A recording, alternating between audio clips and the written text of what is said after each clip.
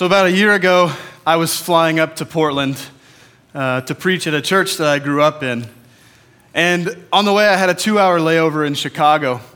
And so I got off the plane in Chicago, and I did what anybody does when they have a 2-hour layover. They just kind of walk around in a dazed look, trying to figure out how they're going to fill that time.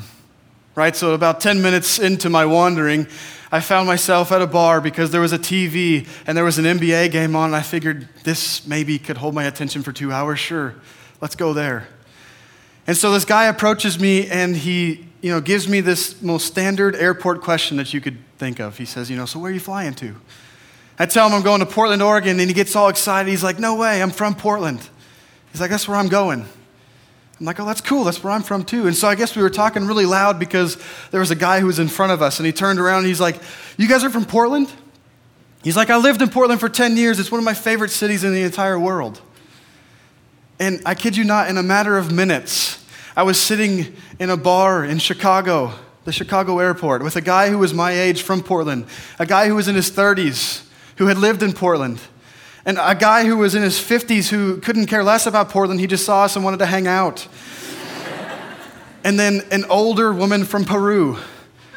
And I'm not kidding about that either. It was one of the weirdest moments of my life, and yet it was one of the most amazing moments because these 5 strangers for 2 hours were pressing in to each other, fulfilling one of the most basic needs of humanity, and it's that need for relationship. It's that need for a community that transcends ourselves and gives us purpose. And so I was thinking about this story this week. I was wondering how so often in my life I have longed for that to create around me. And yet, when I look at the pattern of my life, I see that I have so often bought into this Facebook and Twitter reality, which has pushed personal relationships to the fringes, to the point where this kind of a community is almost impossible to have. And I love this because over the last couple of weeks, we've been talking about how Jesus comes into the presence of people like us. And he says, the Holy Spirit is coming. The Holy Spirit is coming. He's going to do something in you guys. He is going to create a community. And this community is going to be centered on the life of Jesus.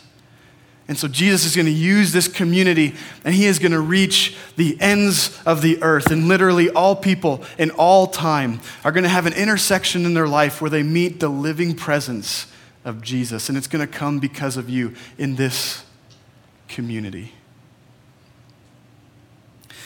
And so we're in Acts chapter 4 this morning. And just to give you a little bit of some context for what's going on, Jesus was crucified, right? And then 3 days later, he was risen from the dead. And so in Acts chapter 1, it's this amazing moment where Jesus has come with his closest friends one last time before he ascends up into heaven. And he's about to leave, and so he's telling them, listen, when I leave, that the Holy Spirit, he is going to come down. And you are going to reach this city. You're going to reach Jerusalem. You're going to reach this region. You're going to reach in Judea and Samaria. And then you are going to reach the ends of the earth. How is that going to happen? Because the Holy Spirit in you is going to create a community among you that is going to impact the world. And so the first 4 chapters leading up to our text this morning is the story of this beginning of this movement. And it's unfolding. And people like Peter and Andrew, 2 of Jesus' closest friends and some of the leaders of this movement, are preaching, and thousands of people are coming into the community of God, into the family of God. And I love our text this morning because it's this wonderful image of what it looks like when the people of God become so in tune with one another that out of our collective potential rises this collective purpose. And this purpose is set by the Holy Spirit living in us. And our purpose is set around the person, the life, and the work of Jesus Christ in us. So let's go ahead and pick up. We're going to be in Acts chapter 4, 32 through 35, just a few short verses. And it reads, all the believers were one in heart and mind. No one claimed that any of his possessions was his own, but they shared everything they had. With great power, the apostles continued to testify to the resurrection of the Lord Jesus, and much grace was upon them all. There was no needy persons among them, for from time to time, those who owned lands or houses sold them. They brought the money from the sales and put it at the apostles' feet, and it was distributed to anyone as he had need. This is the word of God from Acts chapter 4. You know, if you're anything like me, you finish up reading a text like that, and there's a couple of responses that you give. The first response is you look at this and you say, wow, that's amazing. That sounds amazing. That community looks amazing. To which you followed up with the second response, which is to say, too bad it's impossible for me in my life right now to be living like this.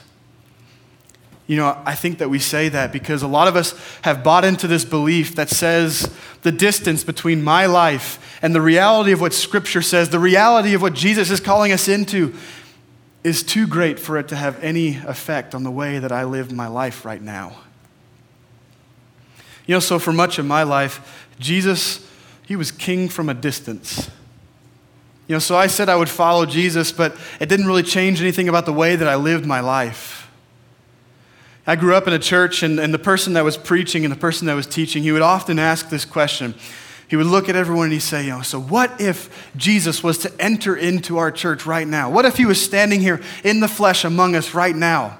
Would it change anything about the way that we're living? And I didn't think anything about this growing up. But later I began to realize that much of my journey with Jesus has been lived in this what if reality. What if Jesus was real? What if he was telling the truth? What if this community that we read about in Acts chapter 4 could actually be a part of my life? What if? And I would think, if only Jesus could be standing right here in the flesh in front of me, I would have more of him, and then my life would change. But because he's not, because Jesus isn't here standing with us in the flesh, the distance between my life and what Jesus was telling me to do in my life felt too great to ever intersect. And I think that probably a lot of us in this room feel the same way. I think this is probably where a lot of us are.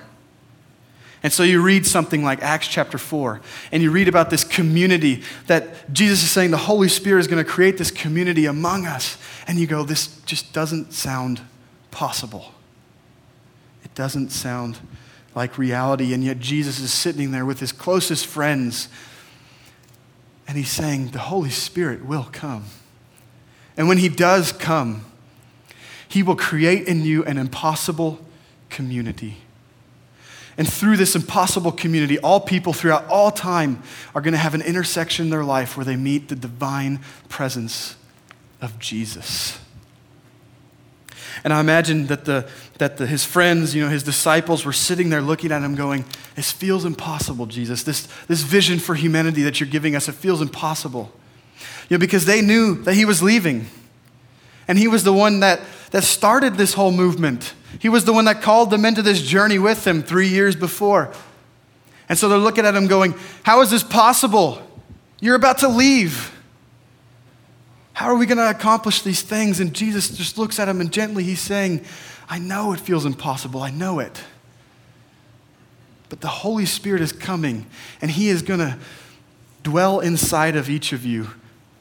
And he is going to begin to accomplish things that were previously impossible for you to achieve. So just trust in that. Trust in me. A few years ago, I was coaching a varsity soccer team in Oregon. And we were getting ready to play our first game. And this team, they were one of the best teams in Oregon. They were they were bigger than us. They were stronger than us. They were faster than us. They were better looking than us, I'm sure. And I could see it on the faces of our guys that they had already accepted defeat before the game had even begun. And so I gathered them together like any good coach would do. And I looked at them and I said, I know what you're thinking and I know what you see. But if you press into one another, if you press into who you are, then leave everything out in the field and you'll walk off the field victorious.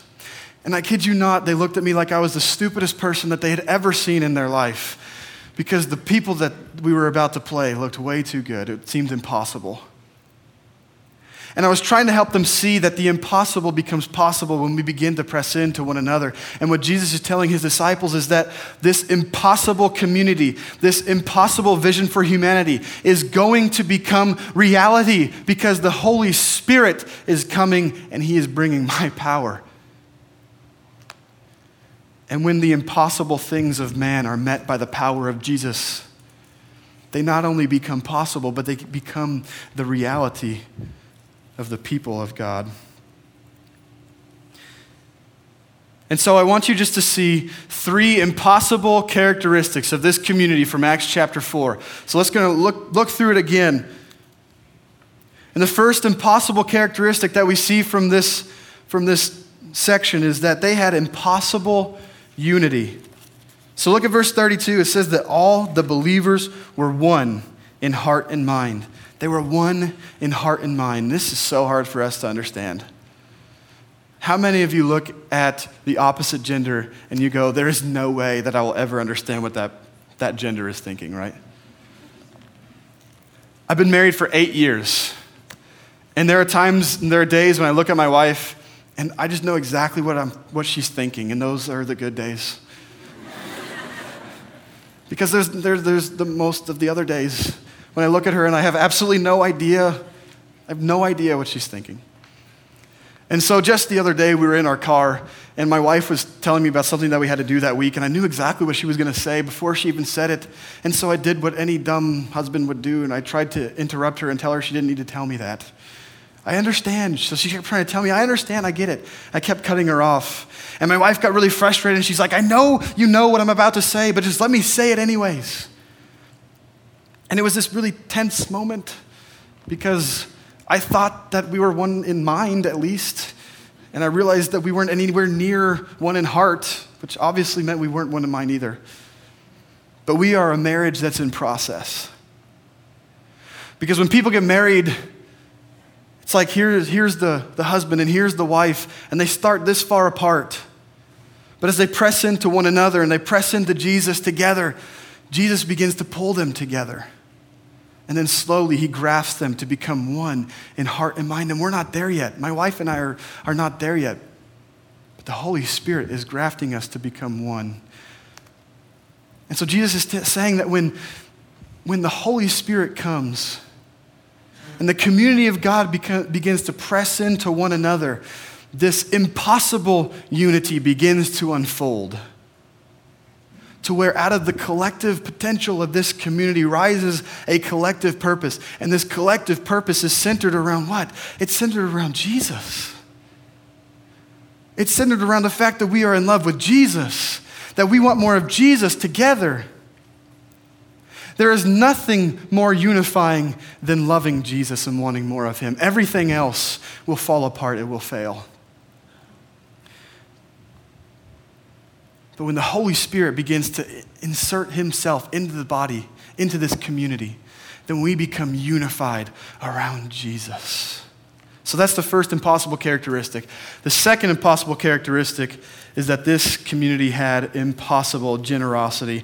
And so look at the second half of verse 32, it says, no one claimed that any of his possessions was his own, but they shared everything they had. Jump down to 34. There were no needy persons among them, for from time to time, those who owned lands or houses sold them. They brought the money from the sales, and they put it at the apostles' feet, and it was distributed to anyone as he had need.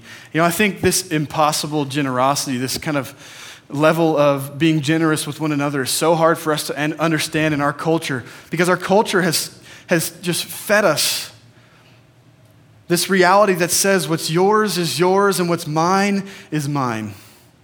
And if you have a need, then I may end up giving you some of what's mine, but I'm going to keep most of it for myself because it's mine. And yet when people are grafted into the family of God, the way that we view the needs of others just radically changes, so that when we see the needs of others, they literally become my needs, and I begin to leverage everything to fill them. So think about the life of Jesus for a moment. How many of you have ever been willing to leverage your life to fill somebody's need? And yet that's exactly what Jesus does on the cross. Humanity was in this just deepest, darkest moment of need where we were laying on the cross that we had built for ourselves. And Jesus is looking down and he's saying, there's got to be something that I can do. And so he is willing to leverage his own life to peel us off of our own cross and lay down in our place and lift us to the place that he deserved. Jesus was willing to leverage his life to fill the needs of humanity. And I had to go, what would it look like if we as a community met the needs of our people and the people of this city and the people of the world with an impossible generosity, so that when they were looking at us as we were giving, they would say, this doesn't make sense because humanity doesn't live in this way. Where people are meeting other people's needs by giving up their time and their talents, and they're giving up their resources to fill those needs. And the Holy Spirit is the only way that we can achieve this level of impossible generosity. So a couple of years ago when we moved to Nashville, my wife and I moved to Nashville, at the time we were a one-car family. And about 6 months into our time here, the head gasket in my car blew. And so I kind of freaked out. I was thinking, I don't have the money to fix this. I don't have the money to buy a new car. And so I called up the house church leader of the house church that I was in at the moment. And I was just telling him the situation. I was telling him what was going on. And he responded in a way that kind of caught me off guard because he said, yeah, okay, we can fix that. Don't worry about it. And I was like, what? Fix that? That's awesome. And this guy, he has this amazing talent and ability to fix cars. That's his gift. And so for free of charge, he fixes my car for me. And I go, what possesses a person to use this gift that they have to fill my needs at this moment? I think it's when the Holy Spirit begins to take hold of our hearts that we begin to see that the things that we have are not just for ourselves, but that they're for the people of God as well. And I don't think that we're there yet as a church. I don't think that we have achieved this impossible generosity. But I think that the Holy Spirit is beginning to move us closer into that reality. If we had time, I could just tell you story after story of the people in this church who are serving. They're building ministries. They're using their businesses. They are leveraging their talents to fill needs in this church and in this city.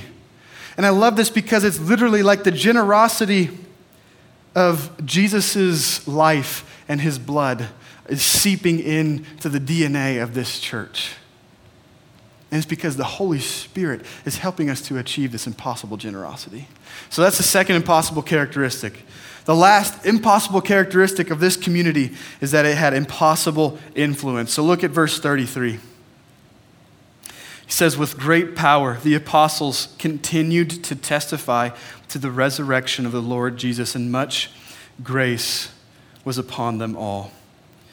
There's something that's powerful about listening to somebody who has the ability to inspire you to action using their words.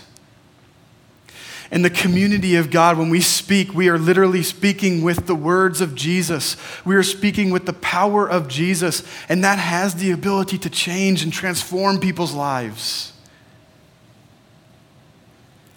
And a lot of times we feel like the way that this speech is talking about is what's happening right now, where someone is preaching or someone is teaching, and that may be part of it, but more often it's what Brandon described a couple of weeks ago. When you're in the grocery store or you're in a restaurant and you see somebody who is just visibly distressed and the Holy Spirit is just pounding on your heart, telling you to go pray with that person. And so you walk up to them and you tell them, I don't know your name, I don't know what you're going through, but I know that Jesus has told me that I need to pray with you. Or it's when you're at work and you're with a coworker and they're noticeably just needing some encouragement. And so you walk up to them by the power of the Holy Spirit and you offer them words that you don't fully understand but really have an impact in their life. Or it's when you're with that family member that's just so hard to love. And you have the words of Jesus in John chapter 13 where he's saying, love others as I have loved you. And so you take that first step of healing with that family member and you say, I love you because Jesus loved me first. And this kind of speech that is just saturated with the words of Jesus has the ability to transform people's lives, and it has nothing to do with the fact that we are wonderful speakers, but it has everything to do with the fact that when we speak, we carry the name of Jesus, and Jesus has the ability to transform people's lives. And so I don't know about you, but this kind of a community that I read about in Acts chapter 4, this level of unity and generosity and influence, this impossible community is something that I desperately want to be a part of.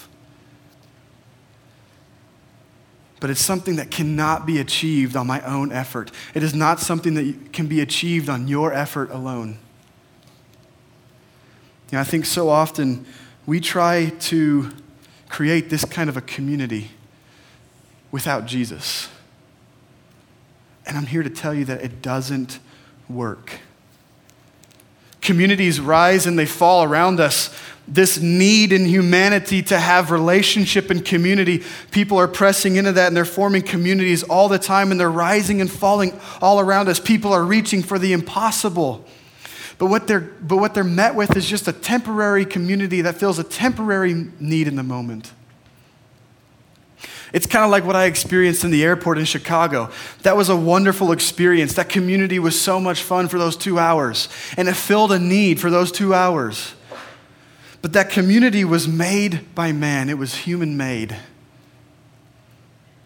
And when a community is human-made, then it is built around me or you, and it's destined to fail. But when a community is built by the power of the Holy Spirit, then the impossibilities that we read about in the scripture become reality for us because the Holy Spirit is the one that is doing the work, and he is centering it not upon you and me, but he is centering it on the person of Jesus Christ. And that kind of a community will last. And that kind of community will be used to reach people in all time. And all people from all time will have this intersection where they will meet Jesus because of this community here.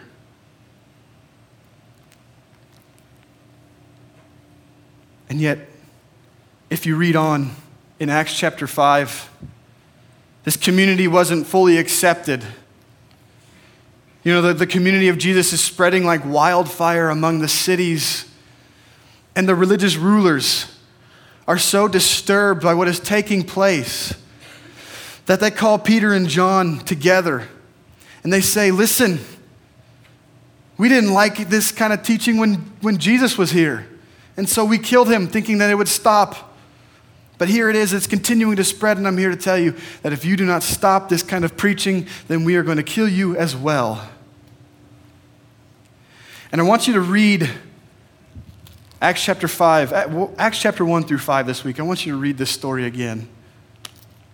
But specifically, look at Acts chapter 5 because there's this moment when one of the rulers from among the religious rulers in the city, they rise up and they're saying, listen, we gotta talk about this for a second.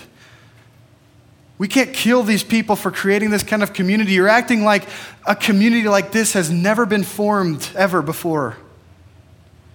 We're acting like this has never happened. And so Gamaliel, he looks at the other rulers and he's saying, don't you remember the guy named Theudas? Theudas was a guy who thought he was somebody. And he formed this community around him, but when Theudas died, his followers were scattered. Don't you remember Judas? Judas was leading a revolt and thousands of people were coming to his aid. But when Judas was killed, then his followers were scattered. And he says these were man-made, human-made communities, human-made, they were driven by humanity and they will fail. So if their purpose and if their activity is of human origin, if this new movement of Jesus is of human origin, then it will fail. But this is the part that I love because he looks at them and he says, but if this movement is of God, if their activity and if their purpose are of God, then there is nothing in heaven and there is nothing on earth that will stop this movement from gaining speed and momentum to be spread around the world. And 2,000 years later, we're sitting in this room and millions of people around the world are worshiping Jesus as King and Lord. And we are the evidence of the truth of what Gamaliel was saying. We are the evidence that Jesus was telling the truth in John chapter 14 and in Acts chapter 1, that when the Holy Spirit would come, great things would be accomplished, and people throughout all time would have this intersection in their life where they were going to meet Jesus. We are that evidence. We are the evidence that a community that is formed by God will not and does not fail. Does not fail. And so I've been asking myself, how do I get this? How do I get this level of community? And if you look back through Acts chapter 1 through 4, and you read it and mark down all the times that you see that the people of God, they joined together and they prayed. Because I think what you're going to find is that they prayed so much.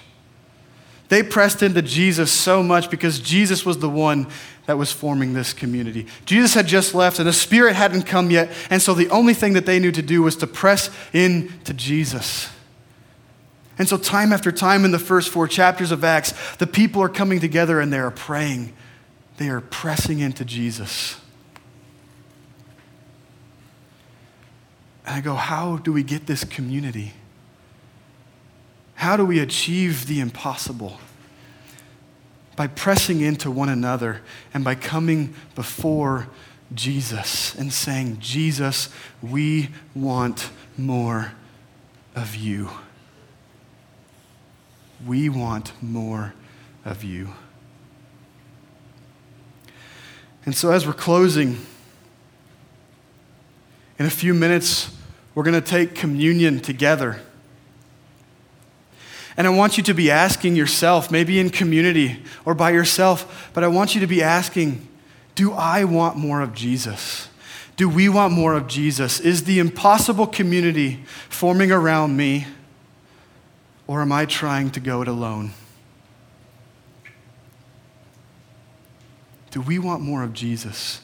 Because Jesus is the one who is going to make the impossible possible through us. We're going to pray. And if you need to respond, there's going to be people at the respond banner. You can pray with them.